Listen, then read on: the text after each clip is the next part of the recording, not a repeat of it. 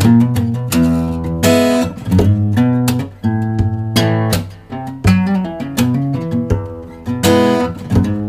this is Arthur Bush. You're listening to Radio Free Flint. Thank you for joining us. Today's podcast episode is with Colleen Marquis, who shares stories about the Flint area and its history, as well as the archive collection at the University of Michigan Flint Francis Wilson Thompson Library. This is part 2 of our interview of a 2-part podcast. The Wilson Thompson Library is a center which has 3 primary collections, that is Flint labor history, civil rights, and community organizations such as the UAW, Local 599, and much more. It includes also some musical archives of musicians from the Flint area. Colleen Marquis is very interesting because she's going to help us understand how we preserve documents. Many of us are baby boomers who are now aging and have the need to move or consolidate our things. And she talks to us about how to preserve pictures, what to save, what to donate, how to donate.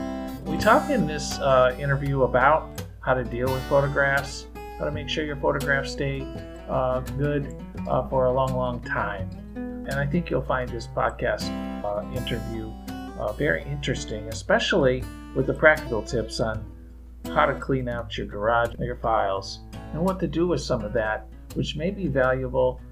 I want to mention one other thing. Radio Free Flint has taken some time this summer to retool. We now have a new podcast host, and we also have a brand new web page with many features such as transcripts, the ability to search our catalogs, zippy and speedy, and you also can donate. We would really appreciate it. And we have a new feature called Buy Me a Coffee. So with no further ado, here's Colleen Marquis.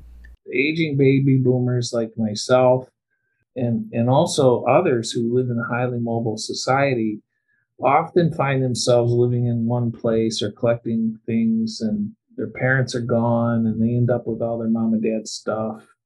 And so like me, some of that stuff I don't want to go back into for a lot of reasons, because as you say, it's very emotional for me to revisit the Kayla Rowland story, or to look at my mother's dreams for me and what I turned out to be.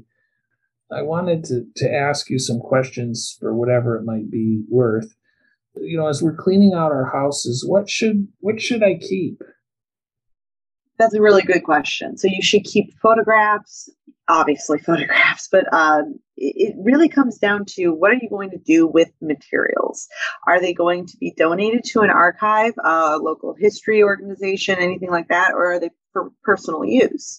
So if you're keeping stuff that's personal, then you are the only one that can make that decision about what you're going to throw away. But if you're thinking about donating, the great thing about donating is that the professional will make the decision about what to be thrown away, and you won't have to worry about it. Mostly we say, you keep your photographs, any business papers from, the past businesses, receipts you don't need, your report cards you don't need. We won't take any health records or anything like that. That's super personal. Anything that was published massively, like any kind of newspapers or magazines that are not like community focused local publications, get rid of them. If somebody saved that Life magazine from 1950, like that's a really cool cover. Sure. Somebody else already has it. You can get rid of it. You can throw it away. That's fine. For the materials that are left, the gold standard is under 30% humidity and about 60 degrees or under, above 30 degrees. So in other words, keep it dry, keep it cool, keep it out of the light. If it's a paper, if it's curling or anything like that, especially photos will love to curl. There's something really easy you can do if you're not going to donate them, if you want to preserve them yourself. You can take, what I do is take a Rubbermaid container and you put a baking cooling rack in there, fill it with about an inch of water, and then put your curled up documents and photos in there for about an hour, maybe 2, then take them out and flatten them and they'll be just like new. So that's something that you can do at home. That's a really easy preservation step. No, when I take my stuff to you, because I have boxes of stuff, some of which I left in my garage, unfortunately. No garages, no attics, no basements. Okay. I read someplace where in a local in a local history kind of situation where ordinary folks are giving things to historians like yourself, that the retention rate of that might be higher than in some other cases. So you might keep it all, or you might only keep half if it has some special significance. Yes. So in the industry, the professional standard when you're working with organizational documents is to keep about 5% of what you're given. When it's personal documents, it's 15% or 50% or up. When you donate to small organizations, this is not true of large. We can call you and tell you what we're not keeping and if you'd like to come collect it again. That is not the standard for large organizations just because they don't have the time to call people back and to sit through all that stuff within a reasonable amount of time. Like every archive has a backlog, right? But if it's personal information in a small organization, then they can call you back for stuff that they can return to you. To what extent do you digitize these records, or do you accept digital records? We do accept digital records. I love Born Digital materials. And if you have materials that you don't want to give up, but are important to the historic record, I will digitize those on demand. There are things like digitization is such a hard thing to talk about because people don't really understand the amount of time and expertise that really goes into digitizing a collection. So I have a big backlog of digitization, but if something comes in, like for instance, we just had Ruth Winchell and Forrest Davey collection. Do you know about these two? Forrest Davey owned the first airport in Flint, the municipal, it was called the Municipal Flint Airport. They took aerial photos of Flint in the 1930s. I just posted these online. They're available on our digital website. But there's no way she was going to give me these things. And she only had a couple of weeks. So I just scanned everything and gave it back to her immediately. So now we have these amazing pictures in the historic record, and they're saved not only on the digital display, but they're saved in several other spots, including an external hard drive that I have at my house in case anything happens to the building. So things that are born digital, we have ways of preserving for a long time. The deal with photographs and how to keep them, maybe we could get a tip on that. I think it's someplace where it's not a good idea to put photographs in frames. And in my home in Florida, I have pictures of my mother and me, which I don't have. I don't even know where to find the originals, but they're starting to get white. Yep. And that's the number one reason not to put them in frames is light will bleach whatever you have. The other reason is that it creates a closed system where as the paper or the photograph breaks down, the emulsion breaks down, it traps gases, and those gases cause the photo to break down even faster than if it had been without that sealant. So the best thing to do is to scan all your photos and print off pages, then take your originals, put them in a polyurethane sleeve, and then store them upright, but compressed. So they're upright and they're not falling down, they're not curling, they're upright and they're packed in tight. That's the best way to keep your photos. And then again, dry, no sunlight, low humidity. So if somebody finds an unusual item at a rummage sale, like a Civil War battle flag from the 10th Infantry Regiment of the Michigan Guard, I guess they call themselves, what do they do with that? Well, that's a little different because it is it's a piece that would probably do better in a museum just because it's a textile. So when you go to archives, we're paper experts, not textile experts in general. I do have some textile materials, but I really try to avoid it because I don't know the best way to care for that kind of thing. There's, chemical washes and people who preserve that kind of stuff, they all have chemistry degrees. I don't have a chemistry degree. What's the weirdest thing that you've had taken in for an archive? Either the wedding cake from 1901. It was a little piece of wedding cake in a box with a ribbon around it. Or the letter that had a big chunk of thumbnail stuck to it that said, "Look at this big bastard that I pulled off this morning." He literally sent it to his wife in another state to show her the fingernail he had pulled off. And this was 1910. Why would you want that? Because it came with a lot of letters from a very important person in Grand Rapids. He was the first librarian at the public library, and he was a war librarian. He went over during World War I and brought books to soldiers. He's a fascinating, fascinating guy, and he wrote thousands of letters during his life, and he just happened to have a thumbnail tacked onto this one. Part of your special emphasis in archiving or being an archivist has to do with the representation of trauma in archival material. When stuff comes into an archive, it hasn't been sanitized yet. It hasn't been interpreted by historians and made into a palatable way that we can consume it. So what you're getting is a lot of raw emotion out of these materials that you receive. I've had more than one donor hand me things while in tears. So that's the kind of materials that you run into. We're actually right now starting a inventory of all of the sensitive collections that we have that could cause distress for people who aren't prepared for that. Like, what would be an example of that? Well, definitely the tapes I mentioned earlier of the 911 calls. Another one would be probably Olive Beasley's papers. There's a lot in there that deals with racism and segregation and discrimination that can be very upsetting for people. And giving them kind of a heads up, but not taking the history away, not sanitizing it, not interpreting it, making it available is still the number one priority. So what do you do with that? And how do you warn people? And do you give them verbal warnings? Do you have it written out? It's that kind of questions that you come across. There's also some remembrances that we have, some journals and things like that with some pretty racist language, 19th century language and things like that we would like to give people heads up on. One of the things that strikes me about Flint, and again, I have the advantage of growing up here, but it's a town that's been highly traumatized over a long period of time.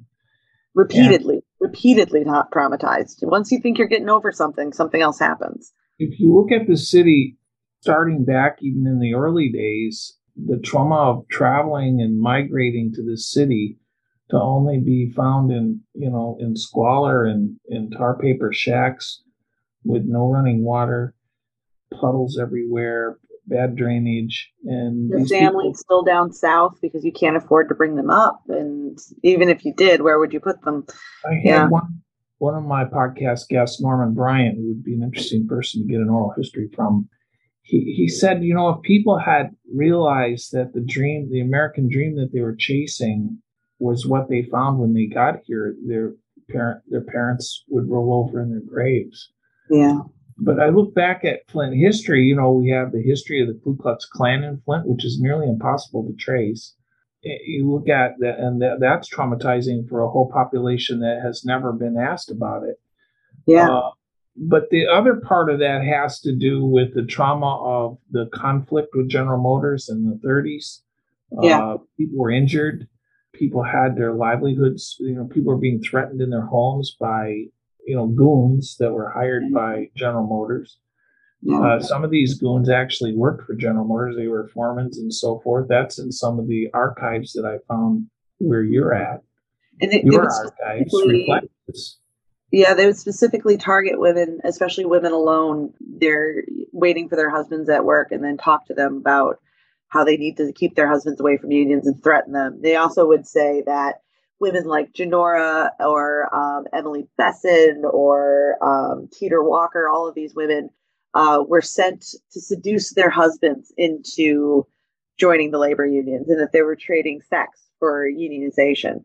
So these women were being victimized repeatedly by GM without anyone there around to see it.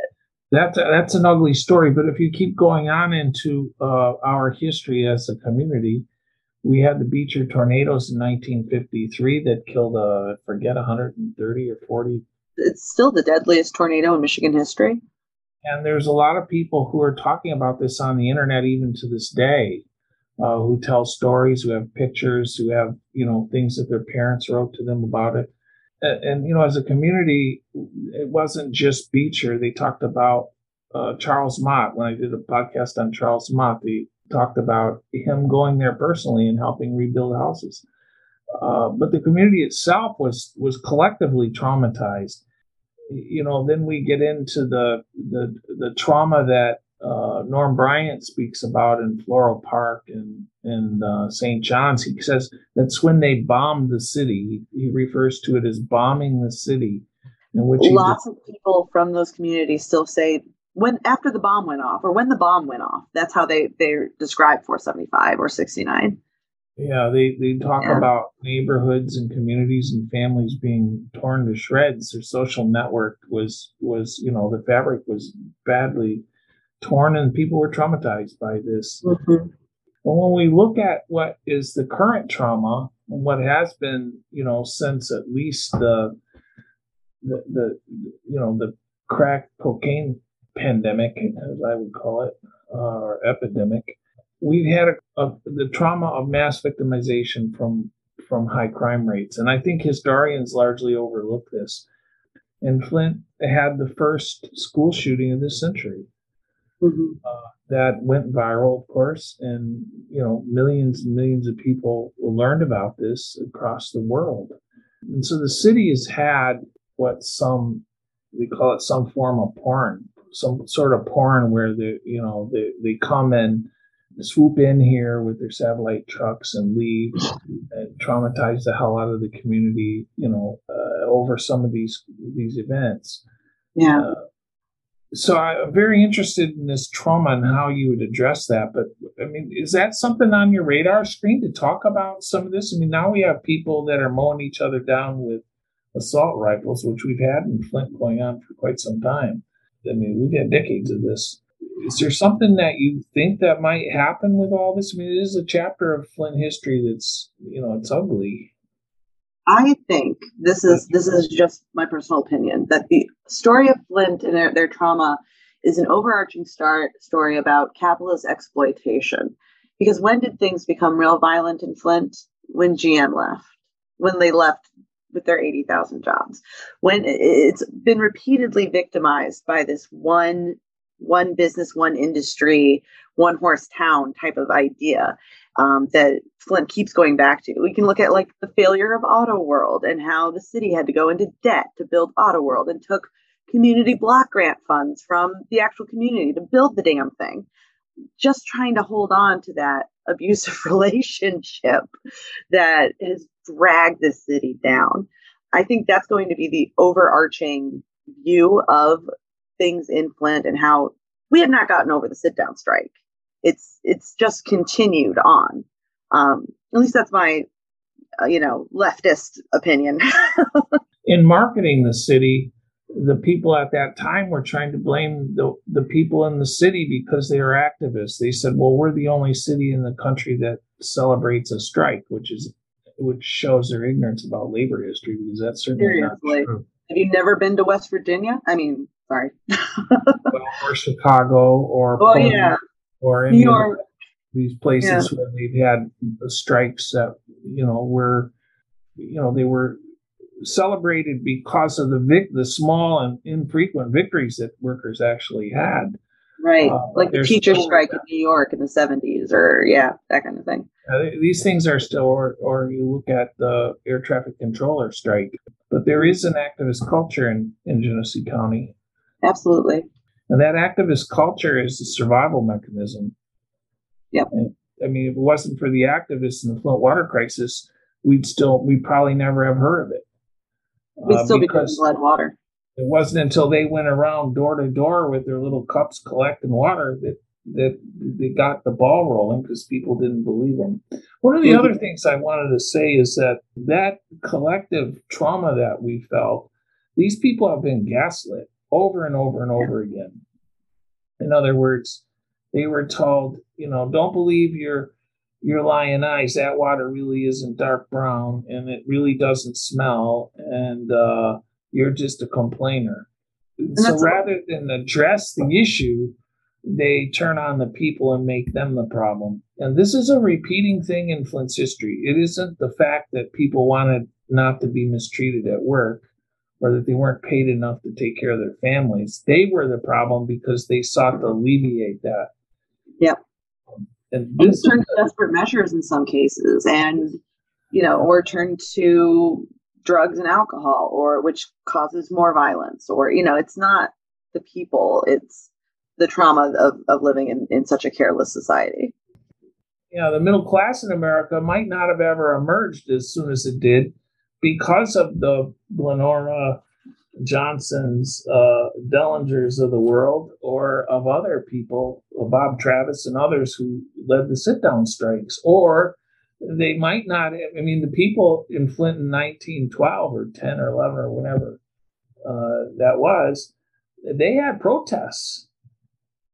They were upset because they were being treated like cattle.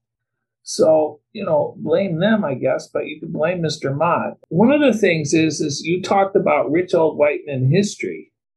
I'm not sure how that works with Mr. Mott because, when I looked to find what else I could read about him in terms of secondary sources, they were almost non-existent.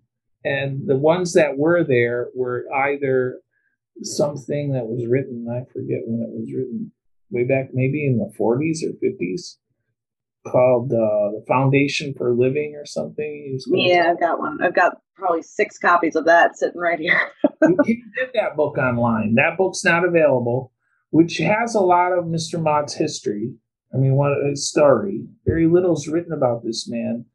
And then one of the surviving daughter of Mr. Mott, Marianne Mott, had paid through the Ruth Mott Foundation to have this biographer come to Flint and write a biography about him. And Mr. Renahan, I talked to him for quite some time, and he's an interesting guy.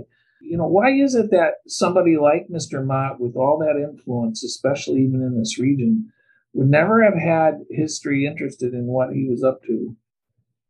There's a couple of reasons. One, the Motts control the image of Mott as much as possible. So there is restrictions about who and what people can see from the archival record. And the archives are his archives are in 3 different places too. So that complicates things. Where are his archives in case people want to go nosing around and figure them out? Charles, the Mott Foundation has them. The Applewood has some, and then Kettering has some. I've got some microfilmed stuff, but it's stuff that was left in his desk. It's business cards and thank you notes. But there is some stuff out there. It's just not incredibly accessible. And that's something that archivists also focus on and is a big thing in archives is access to materials. Because the old archivists would sit on their materials like a dragon sitting on their hoard, didn't want anyone to touch it because then they might hurt it. They kept the history for the sake of history's sake. Well, today archivists keep history so that people can see it. There's no point in keeping this stuff if people can't see it. So for many, many years, you have a organization that wants to control the image of the person you're writing about and controlling that information and keeping it locked up so that it's not easy to write about Charles Stewart Mott. Colleen, when I look at some of the things you raise with me, like a lot of historical themes, they do raise strong passions in people. Have you become a Flintstone since you moved to Flint? I'd like to think so. I'm an honorary Flintstone. What's that mean? You love the city, you participate in the community, and you know the history. And I love it here. I live here, and I know as much as I can. I learn something new every day. So, does it mean you come with an attitude? I do. That's a big thing. Yeah, there's an attitude here of not just survival, but a take no prisoners, take no shit type of attitude that I really, really appreciate. Colleen Marquis, you're a gem. You're a gem for our city, and I love what work that you're doing. Thank you very much for all of that you're doing to preserve the future. Oh yeah, no problem. Thank you so much for having me. I really appreciate having a chance to talk about this stuff. Yeah. Take care until the next time. I may call you back. You never know. You better. Hasta luego.